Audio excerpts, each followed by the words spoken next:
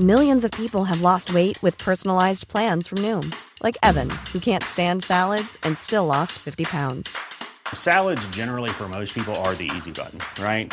For me, that wasn't an option. I never really was a salad guy. That's just not who I am. But Noom worked for me. Get your personalized plan today at Noom.com. Real Noom user compensated to provide their story. In 4 weeks, the typical Noom user can expect to lose 1 to 2 pounds per week. Individual results may vary.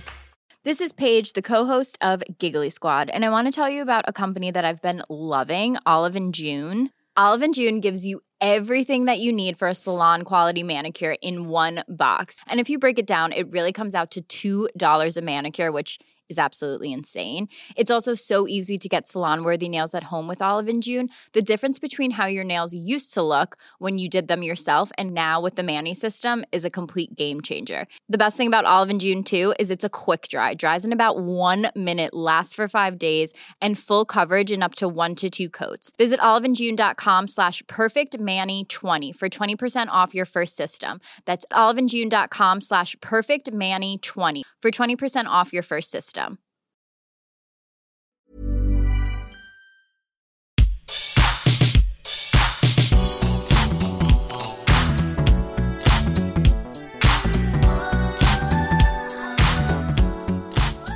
Hello, everybody. Welcome to the What Culture Gaming Podcast. I'm your host, Scott Taylor, joined by Josh Brown.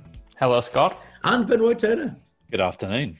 Hello. Now, in honor of Avengers Beta being open this weekend and a lot of people diving into what is increasingly a pretty divisive game, we just sort of gathered to put our heads together and started talking about various outdated tropes and different things that have sort of got in the way of other games potentially being better than they were. So we've just got a little pool of complaints and moans that we're going to get to. One of the first things that Benoit mentioned is the idea of various copied and pasted open worlds, games that just go open world for the sake of it. And I know that you hung this on Ghost of Tsushima. Is that the thing that you want to lead with? It's weird because it's not like that's not the it's the most recent one because it's like I've just done it, so I guess so. But it's not like I'm going, oh, this is the crappiest thing in the world. It's just I've kind of seen this enough times now, and you probably didn't need all these gimmicks in it, sort of thing. Well, define some gimmicks, because I think there's plenty, like especially Ubisoft games that have just collectathons for the sake of it, or just stuff where you're out and about in the open world for far longer than you need to be. They've done the collecting stuff well, I guess, that you can grab it off the horse and stuff, things like that. But why am I collecting flowers just to get a different coloured armor or a different colour anything? Well, that's why, isn't it? I mean, it gets covered. It gets covered in blood after 5 minutes, or it gets covered in dirt, and it's just almost a needless layer to the game that could just be stripped out straight away and affects nothing to the gameplay whatsoever, apart from that one trophy where you got to get the black and white dye people. It's just let's switch the color and just move on, really, and maybe make an effort and not call supplies and give it an actual name rather than just. What do you call them? Cog tags? Why can't they be called supplies? Because cog tags are unique to each gear and actually have a little description on them as someone has died, Scott. Whereas someone just like someone's died. Video game throw up. I don't know what this supplies thing is. Josh, what's your general reply to the way that Mr. Benoit is acting up on a Friday afternoon? Well, like it often is doing these podcasts with you and Benoit, I often agree with the broad strokes point, but the examples used are not the examples that I would use for them, you know what I mean? Because when it comes to the flowers in Ghost of Tsushima, I had a good time picking all those bad lads up because, believe it or not, swapping out my colours, like that was the thing I was here for. When I got a new set of armour, I wanted to haul ass to the black dye guy to make it look all Batman-esque, you know what I mean? So I have no problem with that. Or them being called supplies, Benoit. What else you gonna call them? What name would satisfy you other than supplies? Let me rename it to everyone. I would say boring, pointless currency. But it's not pointless, is it? Because you unlock stuff. I mean, no, it's probably the most pointful currency in the whole game. It's probably the most meaningful thing and has the worst name. Whereas, it's like, why can't I give some person flowers to make my bow better instead of supplies and maybe a bit of iron? Because like old school Japan didn't trade in flowers. Did they trade in just generic supplies and not like fish? Fish can be a supply. I don't know why that's a thing. In either way, to get it back around to the general, like the problem that I would say is more to do with how much Ubisoft bloat there is in open world stuff. The idea of just go collect 50,000 feathers, or in GTA 4 was my breaking point. Go get all the pigeons, and I was like, I'm just never going to do that stuff. I did think that in Tsushima's case, at least they tie it to something like unlocking a costume, or like you said, the supplies that you can put into different blades, like powering them up. But I mean, Josh, what would a different example be for you? Is it the Ubisoft side of things? The Ubisoft side of things, and like the Avengers, you know what I mean? I had no interest, even though it's not an open world game, you have like these open areas where you're encouraged to go kick open chests and gather some loot and gather some collectibles and stuff. And it just is ultimately, well, in my eyes, kind of like meaningless, because at least in Ghost of Tsushima, like the actual, I agree with Ben Roy. I know what you're trying to say. Like, I agree that the things you're collecting aren't exactly exciting. There's no real kind of challenge to it. You're literally just going around a world and picking stuff up. But for me, it was worth it because I was invested in the upgrades. I was invested in, making my katana more effective. I was interested in getting better dyes for my gear. I was interested in upgrading that gear, you know what I mean? For me, kind of like the useless collectibles or the useless things that scatter the open world, the useless rewards, I suppose. There's not worse to me than doing a side quest that I already kind of don't want to do. That's already phoned in. That's like, follow this dude, keep out of sight or whatever. And then you get an absolutely useless currency at the end of it. I don't like it. It's what puts me off about Assassin's Creed, especially because I'm juggling all these different currencies, primarily probably because you want to monetize it and get your own premium currency in there. And it's just like, I just feel nothing. I'm just seeing the numbers go up, and I just want something substantial. I just want to get something good out of it. Yes, we've definitely got a separate thing, excuse me, about like the amount of numerics that invade games, the amount of numbers popping off people, and how you're only really, ranking up skill trees to get +5 damage or -5% on something else. I will mention though, again, because of Tsushima, it's not that this podcast is about Tsushima, but I guess as one of the most recent sort of nexuses of where everything comes together, like, it is an open world game, and it does fall back on certain tropes. One thing, because you mentioned, Josh, about like, the idea of like worthwhile progression, worthwhile things to unlock. As me and you talked about in a private DM, I didn't seek out any of the missions that were based around those rewards. I specifically did the story missions, or the ones that would give me like a bow and arrow, or different sort of things to unlock. And then I went to the main story missions alongside that. And at the end of it, I hadn't done a lot of the side character stuff, or a lot of the ones where the only reward was another charm. And then you couldn't believe that because you were like, well, why didn't you do that stuff? And I was like, well, I was focusing on the stuff that would be the most meaningful. I don't know if that's the same for you, Ben Roy, but like that sort of progression, I like that I could pick and choose stuff, but it did mean that I didn't go for the stuff that would just be charm based. I went for the weapons and things like that. I will say, again, not to just dive in and completely steal Ben Roy's point. Like, we're talking about Ghost of Tsushima a lot, but when it comes to like the charms, that was the one thing in that game that I did find useless. When I was looking for rewards, it was kind of like upgrades on new armor and stuff, but the charms, I was just that was like the overloaded kind of like pointless add-ons that I don't like to mess with in games, because usually I pick the most effective ones, and then the ones that get after that, they're not different enough to encourage experimentation. Once you find a nice play set, I feel like there's so many of them, they're all kind of so incremental in their upgrades. It's just like, well, why do I need another one of these? Why do I need to kind of invest in the system when the system already works? See, I think the side quests were probably the best part of that. The individual sort of like friend quests, I would say, and especially, I don't know why, but I really enjoyed. I've forgotten everyone's name. The monk, was it? The warrior monk towards the end, the guy with the massive stick who shoves it on his back. It's just 4 p.m. on a Friday. Ridiculous as he's just walking around with the stick on his back. He's great. I know he's great, but it just looked funny. But I thought that was probably the meat of the game, rather than the sort of like generic-y sort of feeling of the main story and all the meaningless side stuff that I thought is cursed upon most open world games. I mean, the very end of Tsushima was a bit surprising. Oh, this is surprising. But then and it got me proper involved at some points. But I don't know. It feels like it wasn't, not even fully baked is bad way of saying it. I feel like the main stuff was hit and miss. Side stuff was good. And then just, following a fox was all right. I will say that the thing is, I adore the main story. I think that it's the way that it ends gave me the same sort of feelings as the way Last of Us 2 ends, which is one of the biggest praises I can give it. Yeah, I absolutely love the way that thing comes together. But I will say as well that the way that they design all the side stuff, where like you can just go talk to some random person and they'll give you a quest, or this certain place is under siege, go help me, these bandits are attacking, or go retrieve this heirloom or whatever stuff that sounds kind of generic on the surface. But I did find that because thematically I was this individual who was trying to save Tsushima, like trying to sort of like fight back against the Mongols and slowly like reclaim the island bit by bit, that reinforced a level of purpose that I don't think hardly any other open world games, especially recent ones, have managed to get in. And that is because of their relationship to the main story and because of how much they nail like Jin Sakai and the family honor and trying to do the right thing. And I think all that stuff goes hand in hand. But it does fall down because the rewards aren't very good. Open world games feel like a cheap excuse to try and scratch people's stealth itch as well. As like all the stealth stuff is just now an open world, and especially to harken to Tsushima because it's the most recent thing I played, where you would blow things up on one side of a camp, and on the other side, people would have no idea what was going on, and you would do a standoff and stab all these people in a dramatic fashion, and then you creep around, and everyone's just chilling the way they were. And there's some points in that was really jarring for me as well. And in other open world games as well, it's like, as I think we've mentioned before, like the tall grass syndrome, or just like, let's get in the grass, stab some people, and go back for tea.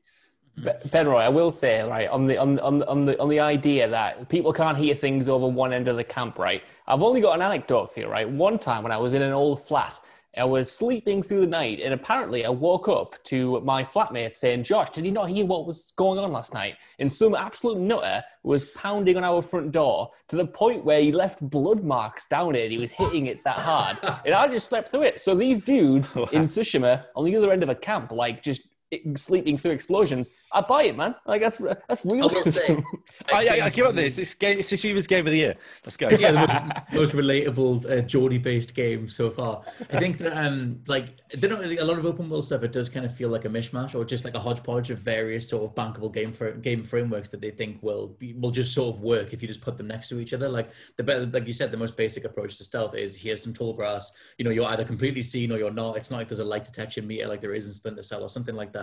And those things can kind of feel a bit stale. In Tsushima's case, I think that there's enough like heart, soul, passion, confidence throughout the project overall that it works. But there are so many games that just throw in open world elements. For me, Halo Infinite, as soon as they pulled out and revealed that map, I went, ugh. Like, I don't want that. I don't want an open world sparse Halo. Like, for me, it's only going to take away from the reason I play Halo, which is constant engagement. The more you take those things away, like Arkham City, I would totally say that game would have been better the more linear it is, which I think Josh doesn't agree with, but I could be wrong. Arkham City for me is like, to me, that's like the perfect open world, man. I hate to do There's not much to do in it, though. It's because there's not much to do in it, but the way it's constructed, it's not like huge like Arkham Knight was. And for me, even though you might, I think it's a fair argument that it should have retained the kind of semi-linearity of Arkham Asylum and gone kind of down that Metroidvania route of having like a bunch of like these areas in a overall world and like you being encouraged to backtrack. But for me, Arkham City, even though some of the side quests do repeat to a ridiculous level, like I always felt that every single area in every single alley in every single building in there kind of like had a story or a purpose or like something about it, something to reveal about the world or the characters and stuff, compared to, especially at the time when everyone was just trying to go big, everyone was trying to scale up. You had like your Just Causes trying to be as huge as possible, which resulted in so many copied and pasted assets and all of these nondescript environments and an open world that didn't feel authored. Even though I do concede that Arkham City might have been better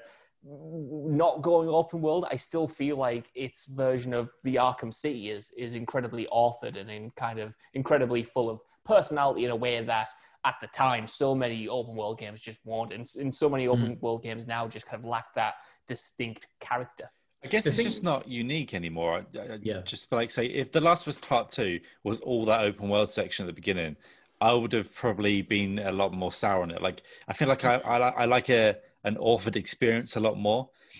And sometimes in open worlds, when you can just almost feel like you can see the area that these developers crafted and lovingly put together, and they plopped it in part of a map, I'm not saying that the director was assuming about it, but like sometimes I feel like even like with like going back to like Days Gone, like I get a bit I think the exhaustion started to hit me a lot more around there as well. Just like I think it's just just wandering the world to get to the good bits almost. Yeah. Which is that's the thing with Arkham City is just if you took like every time I was outside of one of those main areas in City, I just longed to be back in there, but to be back into something else that was more authored. And the open world in City's case just was lots of gliding. Like, you know, you drop in, you detect some bandits, you take them out or some thugs, you go to the next place, and I was like, oh, this is where the game is. The game is around the corner in the next main bit, and I'm just going to do this sort of what I felt was kind of like empty busy work in between. And we'll add some stuff on here though, because we did mention we touched on Avengers earlier on, but that game has like an invisible loot system, which, you know, you can go down the theory route, which I have in terms of, I think Square Enix asked them to put that in and it wasn't part of the initial mission statement. But where are you guys on loot systems in general? Because I remember like when Diablo 3, you know, made it to consoles and it was just sort of this resurgence of this is how you do a loot system. But so many games like take the Fortnite route of, and it's not like Fortnite originated this, but the 4-color route of just sort of green, yellow and purple, and occasionally it's blue. And just sort of going down that thing. Are you guys as sick of loot systems as I am?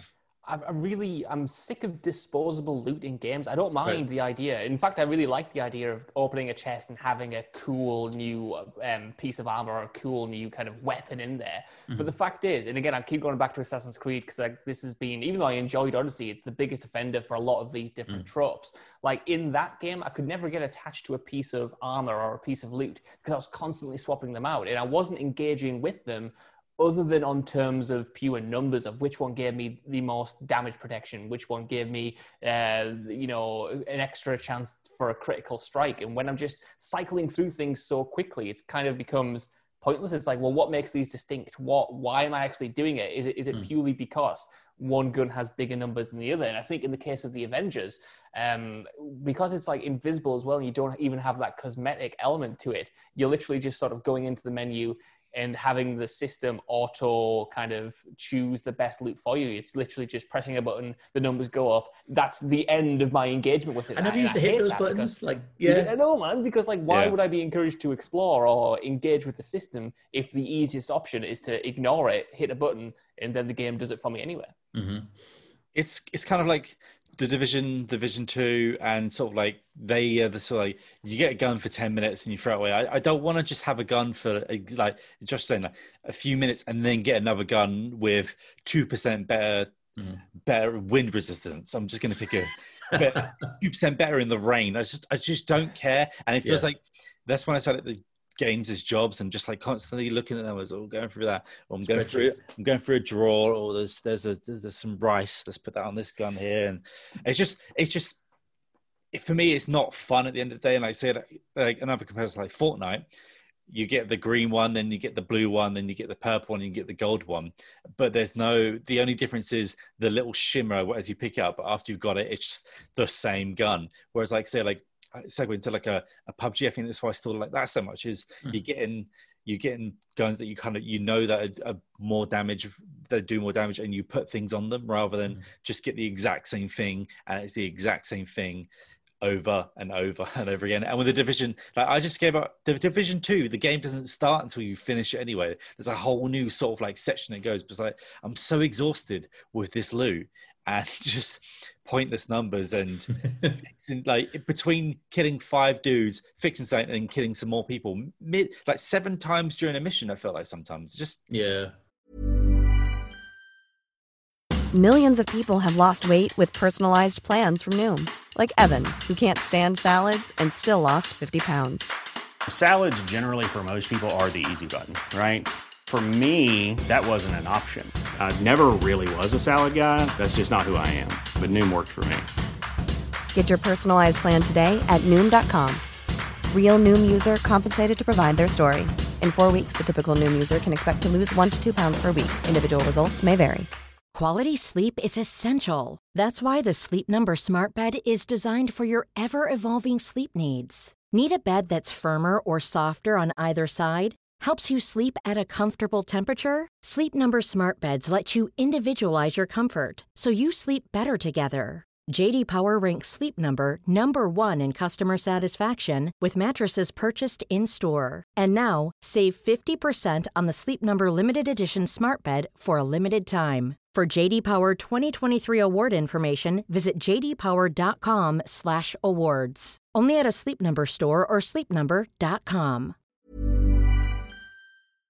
This podcast is brought to you by Indeed. If you need to hire, you need Indeed. Indeed is your matching and hiring platform with over 350 million global monthly visitors, according to Indeed data, and a matching engine that helps you find quality candidates fast. And Indeed doesn't just help you hire faster. 93% of employers agree Indeed delivers the highest quality matches compared to other job sites, according to a recent Indeed survey. One of the things I love about Indeed is that it just makes hiring all in one place so easy because you just get unparalleled access to job seekers. Plus, listeners of this show will get a $75 sponsored job credit to get your jobs more visibility at Indeed.com/WCG. Just go to Indeed.com/WCG right now and support our show by saying you heard about Indeed on this podcast. Indeed.com/WCG. Terms and conditions apply. Need to hire? You need Indeed.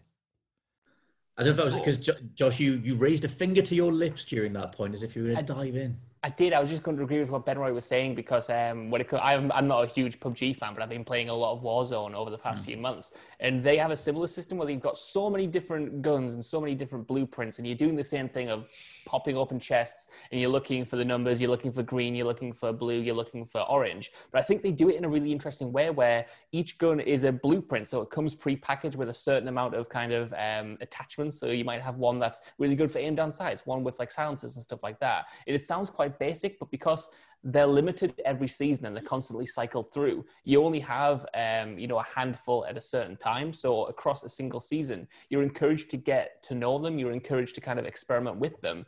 And as a result, you're not just looking at the damage output. You're not just looking at one assault rifle and looking at another one. And because this one is gold or whatever, and because it's got higher numbers, like that's not just going to get you through because you need to understand how it handles. You need to understand like what sights are you understand about like the aim down sights. And I know that doesn't work the same as it does in a single player or a linear game where you're constantly, upgrading a character and this changes every single match. But I just think I miss, and this is going to sound weird, dudes, I miss getting intimate, right, with like my character, in my weapons, in my armor. I miss kind of like that feeling of, this is part of me as a player. This is part of me as a character, and it's been with me on my journey. Well, I just want to point out, right, in Fallout 3, at the very beginning, you get a BB gun, right?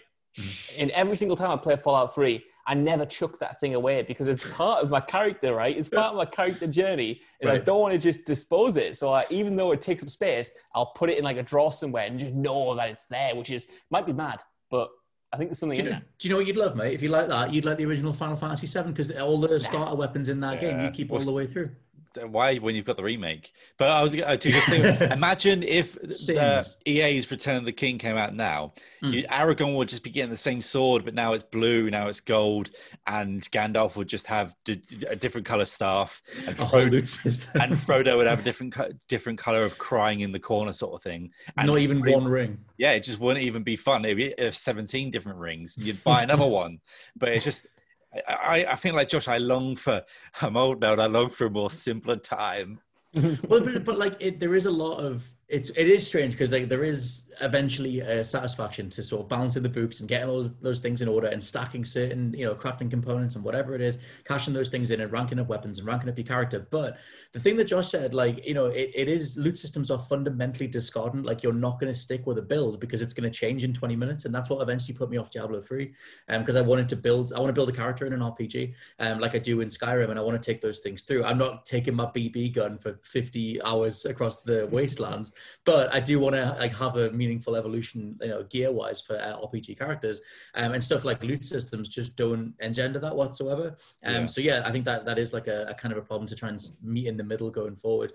And we did mention, Josh, you wrote down men with shields as one of your things that you're sick of. Oh yeah, I suppose we've been focusing quite a lot on like open world and character upgrades and stuff. But when it comes to sort of combat, and again, I got this when I was playing the Avengers. There are certain enemy types that I am just kind of sick of, and I'm sure Ben Roy will be able to back back me up, perhaps not in this example, but I'm sick, right, of playing a character action game and there's a dude with a shield and I need to either jump over him or or hold a button to break the shield. I'm like, I've done this. I keep doing it. I've had me fill, like you and Tallgrass, Scott. I've had my fill of this. Every time it shows up, I sigh a little bit inside. It's not going to break a game. I'm not going to mark a game down for it. But I'm like, have we not got any other enemy types at this point? Like you've always got the heavy. I'll tell you what, I'll add to this pile because I'm going through Alan Wake at the minute. The amount of dudes in that game towards the end that you just hold the torchlight on for ages as their health, as their shield slowly goes down, and you're just standing there holding the left trigger, like hitting Y to put enough batteries in to eventually get rid of their shield, so you can actually shoot them with something. I think that like sort of invulnerable or any sort of enemy that is like a heavy style one where there's nothing to do other than just wail away at it, that can be tiring, especially if you do apply it to open world stuff or loot based things. Benroy, you hate sticks. I was just going to defend Sam Lake quickly and go like, normally with those guys just use the flashbangs or something like that. But you got any, mate? I mean, I guess so. Yeah, probably need to run around in the grass and loot some more. I don't know, but that's probably it these days. But I'm going to talk about the shields quickly. I'm going to say what's something I probably never mentioned to you two. The shield people in Final Fantasy VII Remake, just walking around behind the man so you can poke him, just so annoying and boring and crap. Just crap. Agreed. Yeah, I was just like, when I was doing which one? The mini boss one at the start. One of them, and then I think if they carry on a few more of them. But I paused it. I messaged a friend of it. Am I just meant to just try and run around this person and poke him in the back? You can use grenades. Oh, it was just so agonizing. Like when you're trying to work out how I meant to break his stamina or something like other games you expect, but no, you can counter them as well. Just get behind him and poke him. Just counter him. But segueing back to Tsushima, people with sticks. The problem with Tsushima is I don't think the stance combat system is good at all because it's just a separate discussion.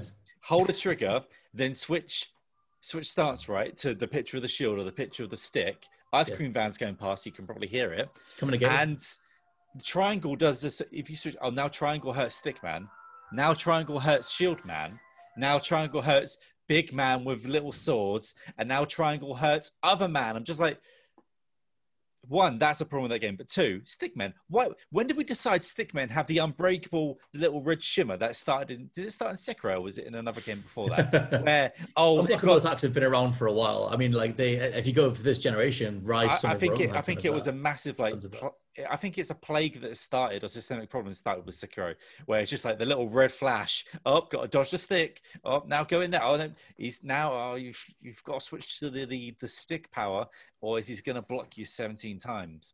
Is that not better though than having like a bullet sponge enemy that you're just going to wail on with It is the a same sponge attacks? technically. It is always you're slowing down the action to switch back to a thing, and you're constantly doing it. And there's like 4 or 5 different enemy types around you, and you're doing it for each one. It just kind of stop being fun. So when you get the power to just hulk up and just go, I can't swear, but and then just stab people instantly with that ghost ability. That was just a nice way to clean some people out. But my problem is stick people and people that require only one way to break them down. Otherwise, you just kind of I hope there's because obviously people will let us know what they think down in the comments. Because for the most part, when it comes to Tsushima, I've seen resounding positivity. I kind of, in a way, hope there's a little wing of people who have just been like, finally, this is what's needed to be said for the last few months that we've been playing with this game. Because for me, that stuff is what gives it the variety, what gives it combat variety, and gets away from all the bullet sponge stuff or the blade sponge stuff. Yeah.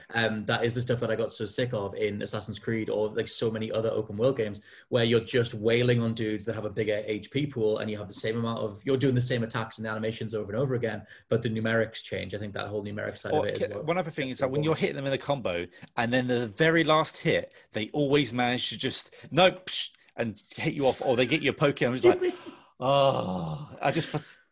I don't know. Tsushima's like a great 7 or 8 out of 10 now. Tsushima's great, but I'm just ragging on it because there are things that annoy me about it so much.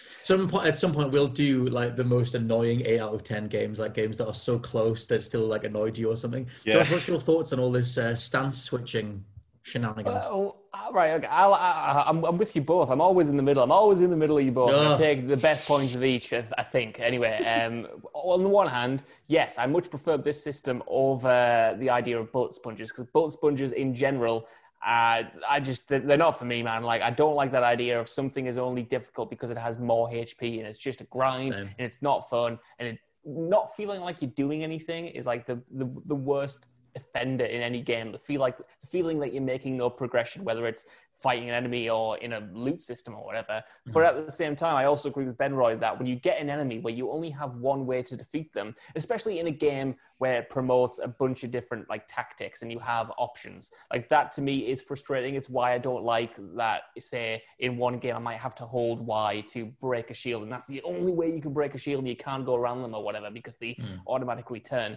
So that I always think is kind of like a bad design decision. Like I always like when you have options in combat, which in the case of Tsushima, I think you do. Yes. For me, I wouldn't kind of lump that criticism in with Tsushima because I do like the stance switching. I do think it makes it a bit more engaging. And even then, you don't just have to kill those enemies with that stance. You still have a chance. Otherwise, just your stagger doesn't do as much damage. There's always a crossover pool of every stance will harm every enemy. If you really prefer using a different one, it's just that certain stances are better against certain other ones, like the spear enemies, shield enemies, whatever. Like I thought that they balanced that stuff pretty well. Although you can get caught in that mentality of like, oh my god, I'm holding L1, I'm switching. I did one attack right. Let me switch again. Let me do the other weak attack against something else. And I guess you could kind of get in that mentality of just being in that weird slow motion toggle over and over again, not knowing which stance you should stick to. I do have a solution, and it is what I will praise this game for is the bow and arrow. Like pretty much, you can one shot everyone throughout the entire game, and I really appreciate that. Well, only when it's like ranked up. Yeah, what I guess sorry, because that was the first thing I ranked up. So like for me, it was always headshotting people instantly, or even when you get the heavy bow and it does the arm on people. But yeah, it was. I think it's a bit of that, and then when they throw so many different enemy types at you, and then you've always got. There at one point you get 17 or big, like, you know, the big general people in camps, and just it just felt like I'm switching around too much and trying to slow mo, because there's one trigger, like R2 and L2 both do different trigger things, and there's trigger menus within that, so it's trying to like balance a lot of that. And I did find myself accidentally switching for some reason to like the noise distracting jingly thing for some reason rather than like the bomb. Wind chime. So I'm throwing a wind chime, like, oh, it's not a bomb, damn it! As I must say, Ben, like 50 hours or whatever playing that game, and I still could never get those menus right. I was still always messing up or choosing the wrong thing or accidentally doing a wind chime. I don't know why, but like, I love that game, but those menus were unintuitive, I thought. I think, yeah, it is weird, like having sort of like multiple hold this and then use the face buttons to jump between stuff. But like some of them are with the D-pad, some of them with the face buttons. I think they give you such a massive amount of combat options. But then, you know, trying to do them on the fly when you're trying to fight like 2 or 3 guys at once and toggling between explosives and different arrow types and throwables and everything, that can be kind of ridiculous. One of the last things to sort of nail down again, we mentioned a lot of open world stuff, but I think that that's somewhat indicative of how homogenous a lot of game design has become this generation, that nearly everything has a loot system and open world component. Like even Naughty Dog have gone down that route with Uncharted and Last of Us and stuff like that. But one of the things that we wrote down before we started was the Ubisoft Liberation game design structure, which was Josh's words. So I guess, do you mean in terms of unfogging the map, like one tower at a time? Unfogging the map one tower at a time, but even more specifically, a huge mistake that I think Ghost Recon and Far Cry 5 made was you get like a huge map where you can freely explore it, which on the one hand is great because you can literally make your own story. You can go anywhere you want. You can make this journey yours. But at the same time, the whole game is you need to defog an area of a map. You need to take out some lieutenants and then eventually take out the leader of one area. And then you move on and you do the same thing again. And then you move on, you do the same thing again. You move on and do the same thing again. And then eventually you get to the main boss in the middle and then you beat them. And because of that, because there is so much freedom, it just, for me, it lacked kind of any sense of narrative pacing or urgency in the story, especially when it comes to Far Cry 5. And that was my biggest complaint with that game, was that because you could go to any of these areas feasibly at any single time and take out any lieutenant in any order, the game had to account for that, but it rarely did it in the story in a substantial or meaningful way. And it just made all of the missions and your place in this world kind of feel like meaningless in a way, and like you weren't having any real effect because you were doing the same thing and you're doing the same thing and you're doing the same thing, and then the game was over, or at least the story was over. And it's like there must be a way to marry freedom, if not total freedom, with some sense of authored story that maintains a sense of pace and a sense of kind of like stakes or something. You know what I mean? Tsushima does that really well. That's what I mean. We've had a lot of examples that do that well. I think Ghost of Tsushima does it well. I think, like The Witcher 3 does it really well. Spider-Man, Marvel's Spider-Man does it quite well. But still, we get a lot of other games that are going in the exact opposite direction, like those Ubisoft games. And it's like, why are we doing this? Why are we going further in that direction when, if anything, that should be something that for me was finished at the end of the last generation? Well, we shouldn't have gone more down that route. That was like the thing that we found out as soon as all the allegations and everything came out about Ubisoft's top brass, is that one dude, that Haskell, or the hell he was called, was the one guy like having all these creative meetings saying, no, just keep doing this one thing over and over again. Copy and paste. So, yeah, literally like copied and paste, and literally like telling entire creative teams and entire IPs that this is the way to make this one game. I think that'll go away. At least with Ghost Recon Cocaine Mountain, it felt a bit more crackdowny, where as soon as you got a helicopter and you had like 2 or 3 other friends, you could just rock in there and destroy a base and go straight to the lieutenant guy, destroy him, and just get away and just go do something else. See, that was cool, Ben Roy. And I had a lot of fun with both of those games. You know what I mean? Like Ghost Recon, especially, where you could just get a friend in a helicopter, like you said, go do the mission in the stupidest way possible and get that awesome mission complete thing. But that's only fun for like 5-10 hours, you know what I mean? If that's the whole game, by the time you're 20 hours in, like I didn't finish Ghost Recon Wildlands because of that, because it was just more of the same. And I was like, I've had my fill of this meal, and there's nothing in the story that's keeping me going. There's nothing in the structure of the missions, because all the missions are on like the same wavelength, more or less. And it's like, well, like what's keeping me here after I've had my fill? What's compelling me to actually finish the game? And this is from someone who almost feels obsessively compulsed to finish every single game. Like I get stressed out if I don't sometimes. I feel like it's something that I need to compartmentalize and finish. But for Ghost Recon, and to be honest, maybe even Far Cry, if I wasn't reviewing it, I might have been able to put it down and go, I think I'm doing with this. I've started Far Cry 5 3 times now, and I'm going to finish it this time. There's something about the no, you're not. There's something about the Ubisoft approach that doesn't like, there was something about old school GTA when it was Rockstar, when everything was way more sort of physics based or experimental, and like, oh, if this target's going to escape, you can get there ahead of them before you trigger the mission, put a bomb in the car and blow them up, and figure stuff out that way. That I thought Breath of the Wild tapped back into, obviously in a different setting altogether, but at least you could experiment your way through missions. Like, there's this encampment that needs taken out, but if you climb the mountain next to it, you can knock a boulder off the top, which will take everybody out. And it's like, I thought of that, I made that work. And there's some of the things that make the open world genre so great. But the more, even Rockstar, the more that they've got bigger, and the more they've tried to access a mainstream audience, and the more they've tried to quote unquote guarantee that every player sees the same thing, the more they've lost all those fundamentals. And hardly any games have that anymore in terms of just an open world setting being experimental. It's always more delivered. Like they try and sort of guide you on a certain path. And in Ubisoft's case, like, there's nothing really free form or experimental. You're still going point to point, doing the exact thing, finishing missions in the exact same way. Far Cry 6 is probably going to be the exact same, but I want it because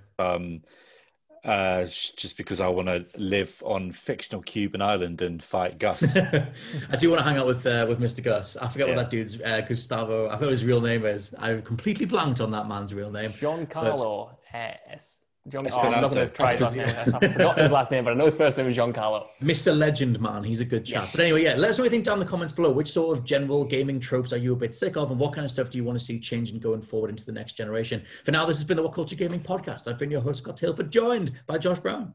Goodbye. And Ben Roy Turner. Watch out for those big sticks. We'll catch you next time. Bye. See ya. Bye.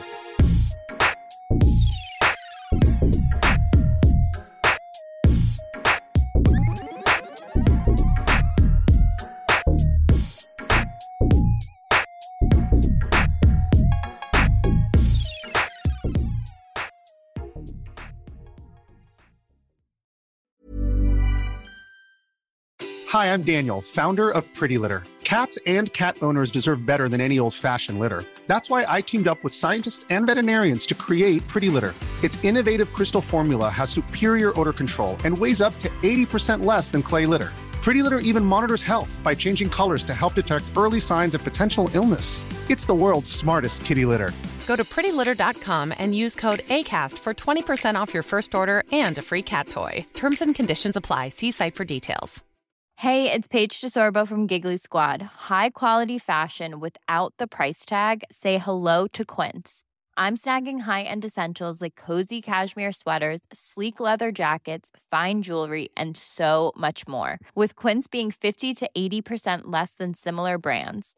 And they partner with factories that prioritize safe, ethical, and responsible manufacturing. I love that. Luxury quality within reach. Go to quince.com/style to get free shipping and 365-day returns on your next order. Quince.com/style.